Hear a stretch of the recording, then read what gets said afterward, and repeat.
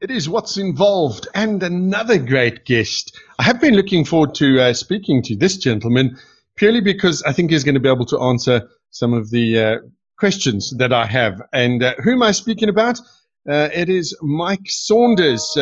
His recent book called Human Centric: Technology Fails Unless It Means Something to Someone. Hello, Mike. How are you doing? I'm good, thanks. And yourself? Yeah, I can't complain. We carry on. We're doing what we love, so that's always a good thing. Mike, let's start out. You currently own a company and run a company called Digit Lab, if I'm not mistaken. That is correct. All right. So tell me, I'd love to find out a little bit more about my guests and get a little bit of insight into who they are and what led them to where they are at this current moment in time. So tell me a bit about Mike. Give me some history. Born, bred, where, and how did you get into this whole digital side of things? Yeah, sure. So I'm a Durban boy, born and bred. Still sort of based here in Durban, and pre-COVID, spent most of my life traveling around the world to see clients, and spent a lot of my time in Johannesburg because of that as well.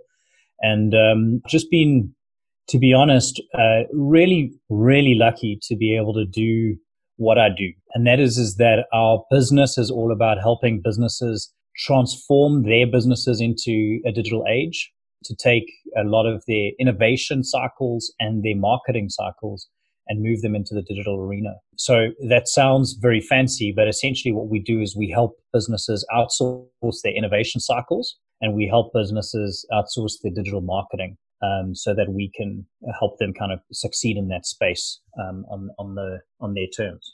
So that's kind of our work. And you make it sound so easy, this whole digital marketing thing, and then we get onto this the social media and the importance of that, and I sort of sit and go, all right, I don't know about this fourth industrial revolution thing, but anyway, we might be able to touch on some of that a little later on. But definitely, before we get there, this is not your first book. no, You've it's not. got another two prior to this, I believe, the 5-year mark and something called Renown. That's correct. Yes. Okay, so So obviously that wasn't enough. What led to Human Centric? sure. So I'll take you through the journey. So what happened was, a couple of years ago, my mentors and the team that kind of supported me as a consultant in the industry, they turned around to me and said, "So when's your next book? You've got to be writing. You need to be putting stuff out there." And along that same line, I had been thinking to myself that I wanted to kind of upgrade the level of content that I was producing in the market, around kind of the things that I had in my mind. And I said to these consultants, I said to them, like, the problem that I have is that the book I want to write isn't the book that I think everybody is expecting from me. So at the point, I'd spent 5-6 years in the digital industry. We had built a good reputation. We had executed some really great projects. We had some good flagship things that were taking place. And people were looking at this brand, this personal brand of Mike Saunders, and kind of going, this digital expert, we'll listen to what he has next. But I didn't really feel that at the time I had anything new to contribute to the digital conversation. I had done a lot of reading, picked up on a lot of things that were going on, but I didn't feel like there was a new element that I was able to bring to the industry. And so, but what I was excited about doing was writing about my entrepreneurial journey. I'd been in the business just over 5 years at the time, and I just loved being an entrepreneur, and I loved all of the stuff that came with it. And I really felt that I wanted to be able to share my story to encourage people to become entrepreneurs and to realize that it's just such a beautiful opportunity to be a part of something so great. And so I wrote the 5-year mark as literally like a review of my first 5 years in business and the things that I'd learned, the mistakes that I'd made. It was quite raw. And even reading back on it now, I kind of think to myself, "She's did you really just put all of that out there?" But yeah, I did, and it's published and it's out there. So that was what that was about, and it was really a personal project. It wasn't built and written for anything else. I personally believe I got more out of it than anyone ever will, in that case. And then the bug bit. I thought it would be one book and that would be me, but I just really enjoyed the process, and I loved what it was. And so a lot of people have been asking me about personal brand and how to build a personal brand in the digital world. And so I wrote Renowned as an answer to that question, to be able to help people take their personal brand and to build something in the online space. And there was always a view to building a course off the back of it as well, which the first kind of project of that hasn't quite kicked off yet, but we're still in the process of getting that right. And then I met Tracy at Tracy McDonald Publishers and sort of shared these two self-published books that I'd put together and shared the story of them. And I said to her, I think I'm ready to talk about something in the digital space, because what I had seen was that I had a viewpoint on technology around this idea of it needing to be human-centric. And I'd built a framework over the last 10 years to sort of see that coming. And I was starting to find the words to bring something new into this digital industry. At that point, it wasn't so much about self-publishing, but I really felt like I finally had something to say in the industry that people are expecting me to speak that will add to the industry, and I want to get this as far and wide as possible. And so I signed a publishing deal with Tracy McDonald, and yeah, the rest, as they say, is history. We wrote the book last year and released it a week before lockdown. Okay. I'm also laughing a little bit because what has amazed me over time is how many people's stories start off with in terms of them being authors, start off with "I met Tracy McDonald," yes. Because she seems like a force of nature, and you know, a lot of people have said to me, I should write a book, and I'm like, there is no way, all right, because just looking at the amount of work that has to go into it, I don't think I could do that. What I'm trying to get done, and I do speak to a lot of people about this, is get Tracy onto the show so I can talk to her a bit about what she's done, because I think she's done some amazing things. So Human Centric, you said, released just before lockdown, which I suppose was probably a bit of a blessing and a curse at the same time. Yeah. So it definitely created a lot more energy around the topic in that case. But there was a moment where I had this epiphany that it was sort of mid-April, sitting in my little home office here, realizing that there are 600 to 1,000 books scattered all over the country and no one can get to them because they're all locked. They're all behind lock and key. And so you've put all this energy into launching a book and then no one can go out and find it. So it's been an interesting journey from my side in how do we continue that conversation and keep that conversation up while the stores are no longer available. And I always find it amazing that like how many people chose not to buy the digital version, but rather to wait until the stores were open to go and buy the physical book. I found that really, really fascinating. It is one of those strange things, though, because, you know, I'm a voracious reader. I love reading. And to me, there's always been something special about having an actual physical book in your hand. But that being said, I mean, I live with my Kindle because I can just carry so much more with me. Otherwise, I just look like a bit of an eccentric weirdo. But Mike, we need to continue a little bit with this and talk more about the book and the fourth industrial revolution. We'll do so when we come back. This is What's Involved. My special guest is Mike Saunders, author of Human Centric. And we're back with Mike Saunders talking about the book Human Centric. Part of your title of the book is Building Successful Businesses in the Fourth Industrial Revolution. Yeah. I was privileged enough last year. I got invited to the Singularity U conference, and this whole fourth industrial revolution, everybody's talking about it. And lately, I was chatting to somebody, and they went, "Listen, there's no such thing as this fourth industrial revolution is coming. It's here. We're in the thick of it. So don't stand there waiting for it." Is that your experience? Yeah. So I jostled with the idea of using the term fourth industrial revolution in my book because it's now become quite a central piece of it. And I had to kind of accept that the whole of humanity right now talks about this era that we're in that is confusing people and shifting the way we do business and life as the fourth industrial revolution. So I'm not a particular fan of the concept. Like conceptually, I think that we're already there. I think it's a natural progression of where technology is taking us. And I don't necessarily think it's going to be around long enough with the pace in which technology changes for us to kind of adapt to it, ready to make the next change. I think we need better skill sets as human beings and as businesses to kind of adapt and evolve with this technology structure. If every time a new piece of technology changes, we call it a new revolution, we're going to be in a new revolution every year.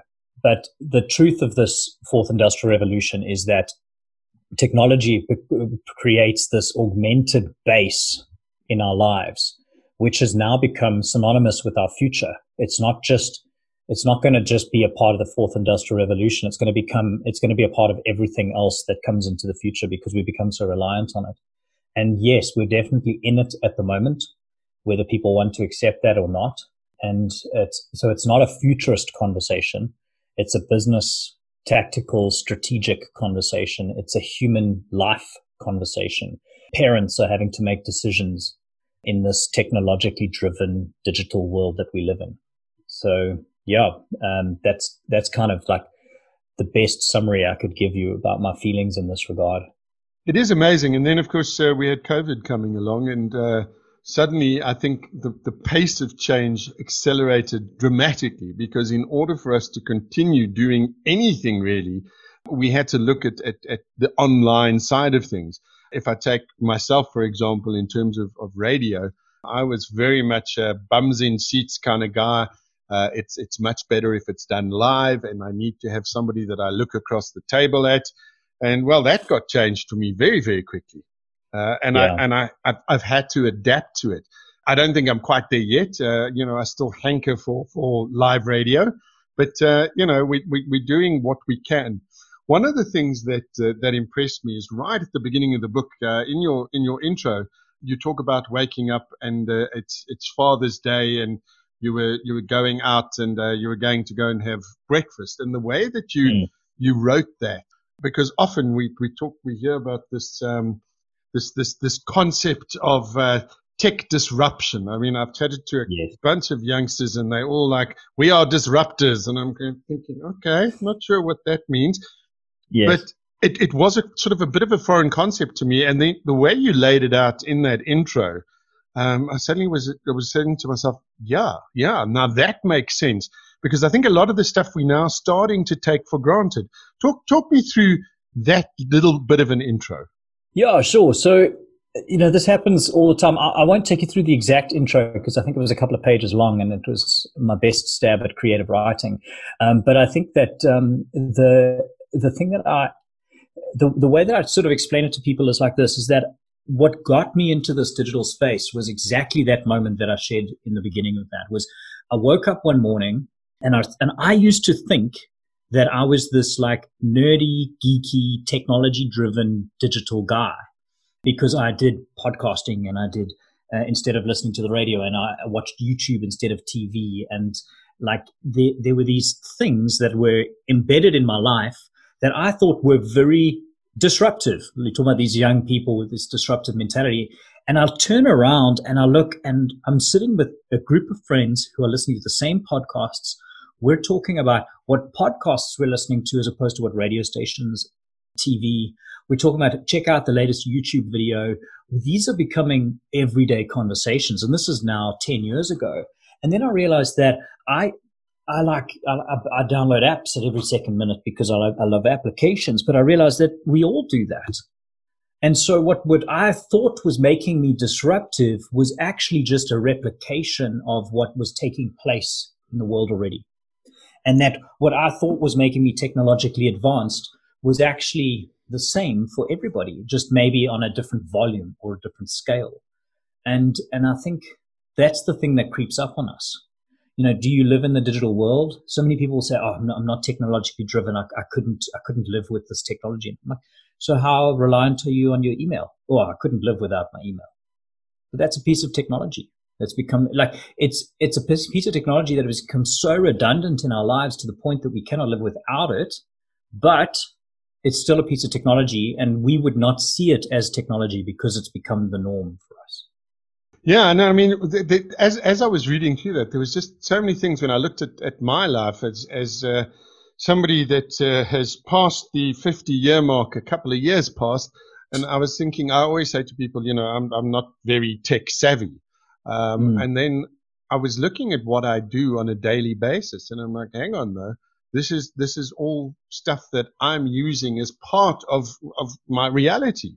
And that was sort of quite amazing to me. One of the things though that I question, and you hear a lot of people talking about this, is us being in the middle of the fourth industrial revolution. The rise of the robots, AI, machine learning, that they're going to take away all our jobs, and et cetera, et cetera, et cetera. And that's one side of it. But what I've discovered and felt over the last little while, which brings me to the title of your book, is that despite the technology, we seem to be hankering to become more human. What do you think about that? So, this is that sort of epiphany moment that I had when that kind of spurred me to write this book in the first place. I'm going to use an analogy for you to try and explain this in the best way.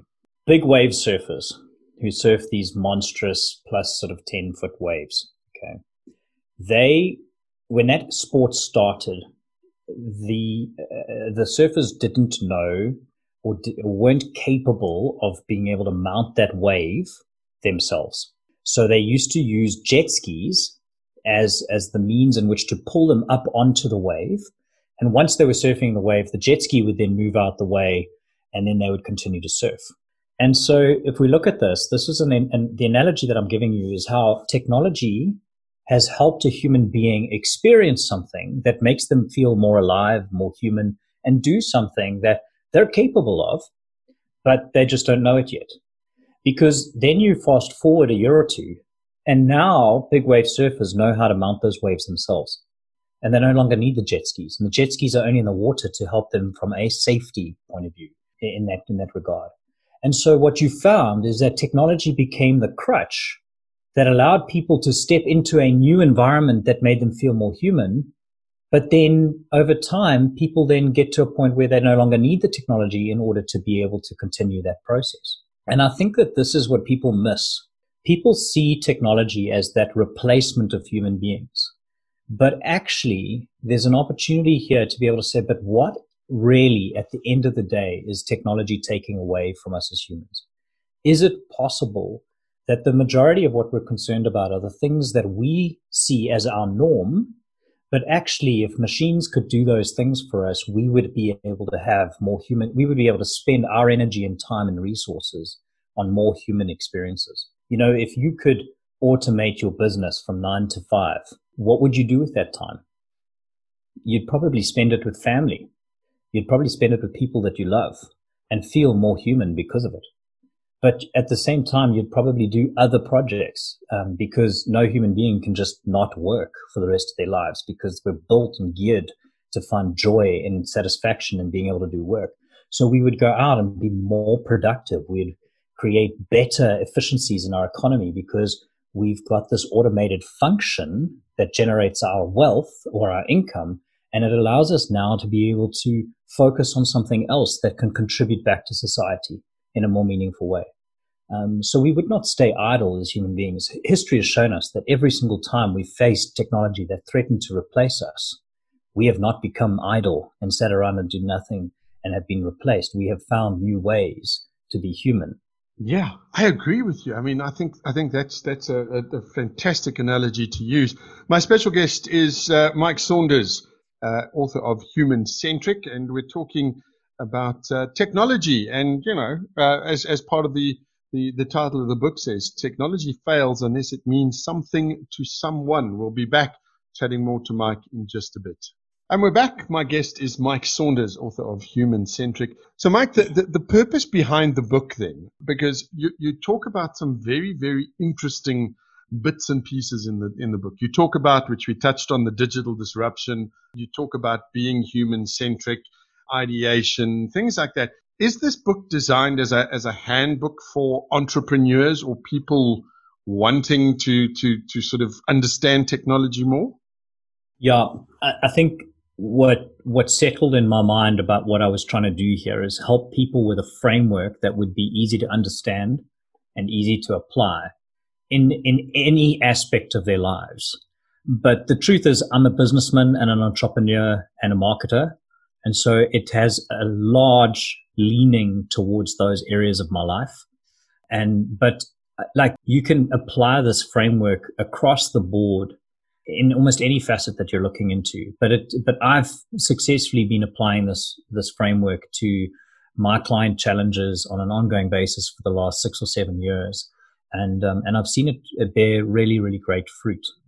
And so the purpose of this book is really to firstly, to take away the mystery of technology and to help people understand that this is actually about human beings. And the great news about that is that we're all human beings. So we all have something that we can lean into as a base of understanding. It's no longer as scary as asking yourself what the next Internet of Things is when you don't even know what the Internet of Things is.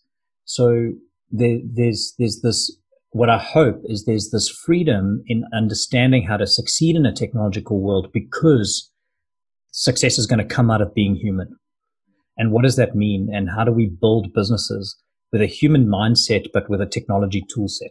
Okay. Now, as people are now listening to this particular broadcast, I know there's a couple of people who are in business currently who are either what they call solopreneurs or whatever the case may be. And they're going, all right, Mike, that's all good and well, but where do we start? What do we need to do? Can we have a look at some of the things that businesses should be looking at? Do you have stories about businesses that missed the mark entirely?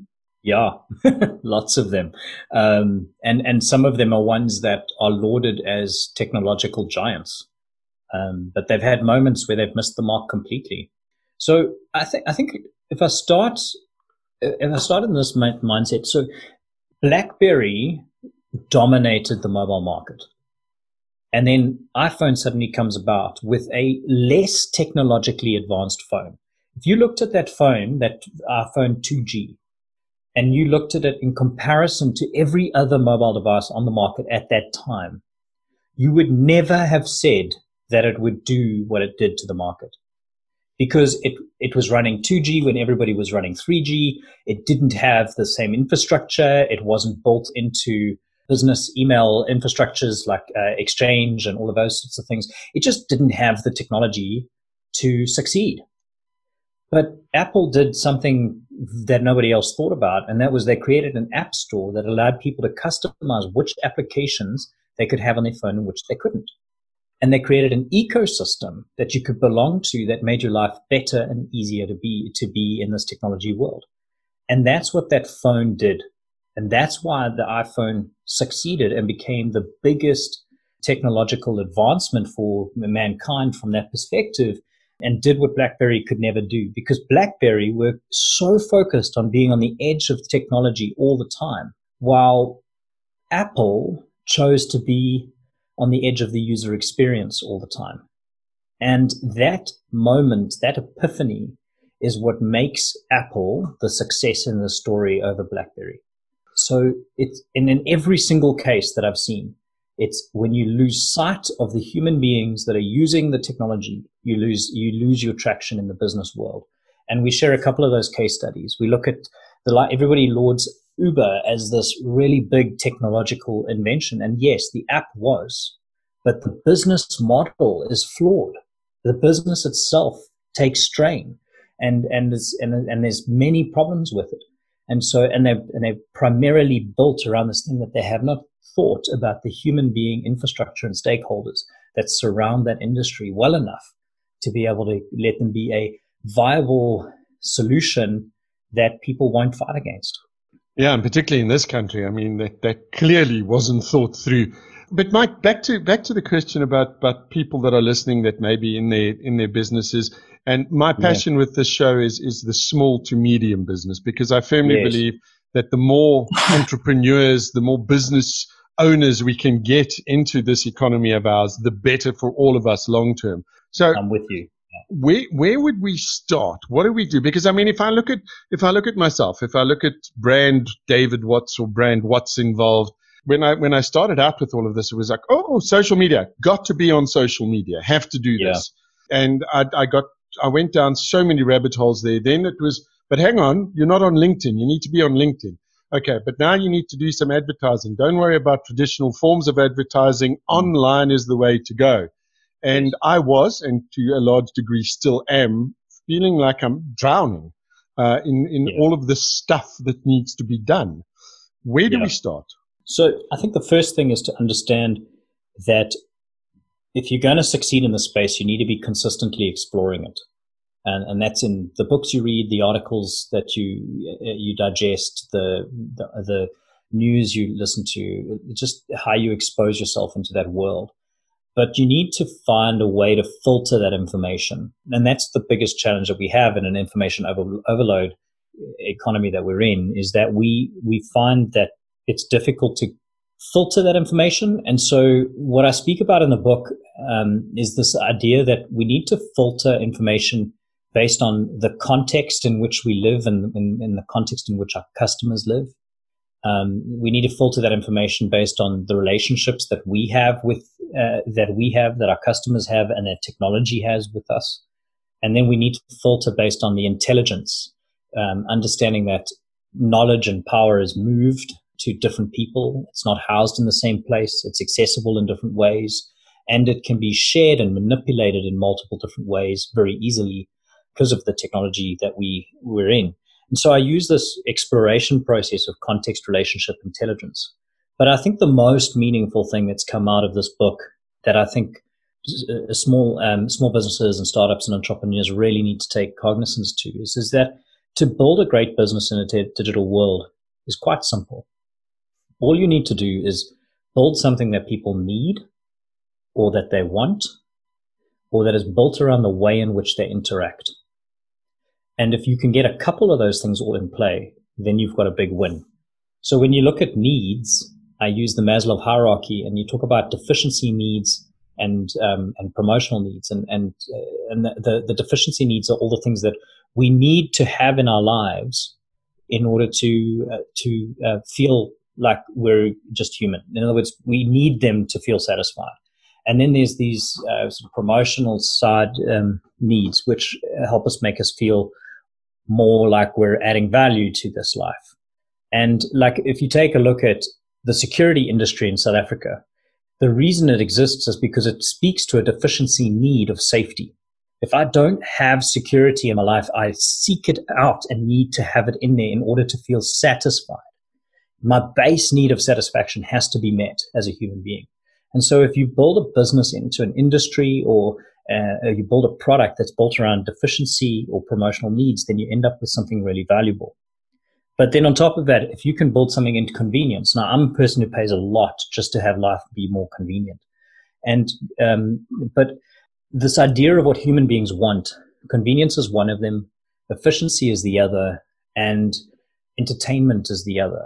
And we look at some of the biggest media companies in the world at the moment are all digitally driven media companies that provide entertainment. And so that's the needs and the wants. And then finally, and I can unpack sort of pieces of this, but it's quite a big topic to unpack in one go. But if we look at how people build cities and towns and how they plan them out, they plan them around human interaction. They bring in various different aspects of religion and community and being able to connect with each other in restaurants. And they bring all of this stuff together to facilitate human interaction, because they understand that the more human interaction you can facilitate and encourage from the people who stay in your town, the happier those people will be, and the more your town or city will grow and be economically functioning. And so if you look at the themes around that and around how cities are built, you can apply that into the technology world, and you can realize that the reason that Facebook has done so well is because it creates a city-like environment of interaction inside a digital world. And so we can connect in that space in many different ways and build value. And so your product that, or your business model that you're wanting to launch into this fourth industrial revolution has to speak to something in those lines, our needs, our wants, or the way in which we interact. And if we handle that well and we build as much of that into our product as possible, the chances of our success become so much greater. Fantastic stuff. And I mean, when you talk about making this, and this is obviously the crux of the book, is this human-centric model of a business. It does give people a lot of pause for thought, because very often you go into a business and you don't think about those things that you've just talked about. We are running out of time. And I need to talk more to you. So when we come back, we're going to wrap it up with Mike Saunders, author of Human Centric. This is What's Involved. And we're back with Mike Saunders, author of Human Centric. So Mike, as I said just before the break, there's so much to talk about. This is a great book. It's very, very well written, and you can sense the humanity in it. So as we wrap up our chat today, tell me, where do you see us going in terms of technology, et cetera, et cetera? Because I know, to me, it's very much a double-edged sword. If I have a look at social media now and the kind of anger and frustration and all of those things that are now being allowed to be exercised on social media, sometimes I'll sit and look at it and I'm absolutely horrified. And yet it has a power for such great good as well.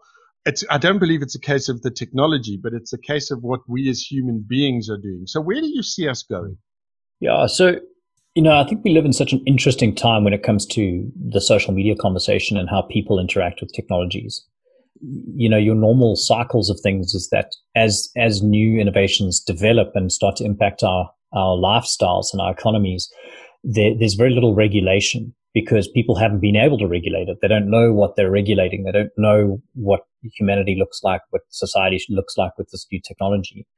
And I think one of the biggest challenges that we're facing now is that the world is dealing with this high volume of information, this incredible discrepancy between truth and fake news, this and this kind of the personalized information conversations, and there's so many big conversations that have now erupted into our technological world and in our society that have become out of these new technologies that are no longer new but are so entrenched in our lives. And so I feel like we're entering into a phase of accountability and regulation that is going to be, what comes off the back of this is going to be really interesting in terms of how that impacts the way in which we utilize and gain control over these technologies again. But I think that if we look at technology as a whole, what's kind of driven technology is the power of processing, and this little processor chip that gets more and more powerful, and eventually the more powerful that gets, the more you can do with technology, and it kind of continues to grow at this exponential rate. And at some point, it's going to hit this point where we start to flatline and we reach kind of the pinnacle of like how much we can push in the processor. But what I've been reading and what I really do agree with is that technology is not just a processor conversation. The power of technology and the future development of that technology is a biology conversation. There's so many other conversations that are at play that are now starting to develop so biometrics is bringing in new opportunities, and there's a whole new space that is going to be impacted by technology in ways that we've never seen before. And so I just think that rate of innovation, that cycle of change that we've been seeing in, say, the computer processing world and on the internet is now going to start hitting healthcare systems. It's going to hit the way in which we grow plants, agriculture. The pace is just going to pick up, and the exponential rate is going to grow, and it's just going to shift around into various different places as it plateaus in some and it moves in others. We need to kind of accept the fact that this rate of change is part of our lives, and that it will continue to shift every aspect of our lives. But as it becomes more mature, we're going to find society grappling with how we regulate and govern this material, because you can't leave this stuff unchecked. And people are starting to see that, and they're feeling the consequence of it, and it's creating an impetus to deal with it. Okay, yeah, I agree. The thing is, it's not all doom and gloom though, and I think that's part of the message of the book is that, you know, humanity and being more human is where we ultimately are headed to. Yeah, and I think that's what's so exciting about this, and that's why I play in this technology space, and why everybody pushes through regardless of the challenges that we face, is because we know that technology brings with it the promise of a better life. But we're all just trying to figure out what that better life looks like, and how do we take the good and kind of mitigate the bad as much as possible. It's a beautiful picture that we're busy building as a human race, and I'm excited to kind of see how it all unpacks. Wonderful stuff. Well, a good place to start, in my opinion, is to get hold of Mike's book, Human-Centric: Technology Fails Unless It Means Something to Someone. Mike, the book now available in all good bookstores. Is it available online as well? It is available online, so it's on Amazon. There are a couple of online bookstores in South Africa that you can access it as well, but that'll be the physical copy, and it is all in all the bookstores around South Africa as well. Fantastic stuff. If somebody wants to get hold of you and DigitLab and go, okay, listen, I heard this whole thing. It's too complicated. I need help. Where do they go? So one place to start is mikesaunders.com, and just drop me a line there. The other place to start would be digitlab.co.za. Either one of those are good starting points. You're going to find me either way. And that's our job as consultants and as executors in the digital space, is to help people with exactly this. Wonderful stuff. And that wraps it up for this particular chat. Mike Saunders, author of Human-Centric. Do yourself a favor, not only Human-Centric, but the 5-year mark and renowned is something I would also recommend getting your hands on. Specifically, Human-Centric gives you a whole structure and a whole framework, and it certainly does make you think. Mike, thank you so much for taking the time out and having a chat to us. Such a pleasure. Thanks for having me. There we go. That was my special guest, Mike Saunders. So if you want to find out more, mikesaunders.com. We'll be back in just a bit.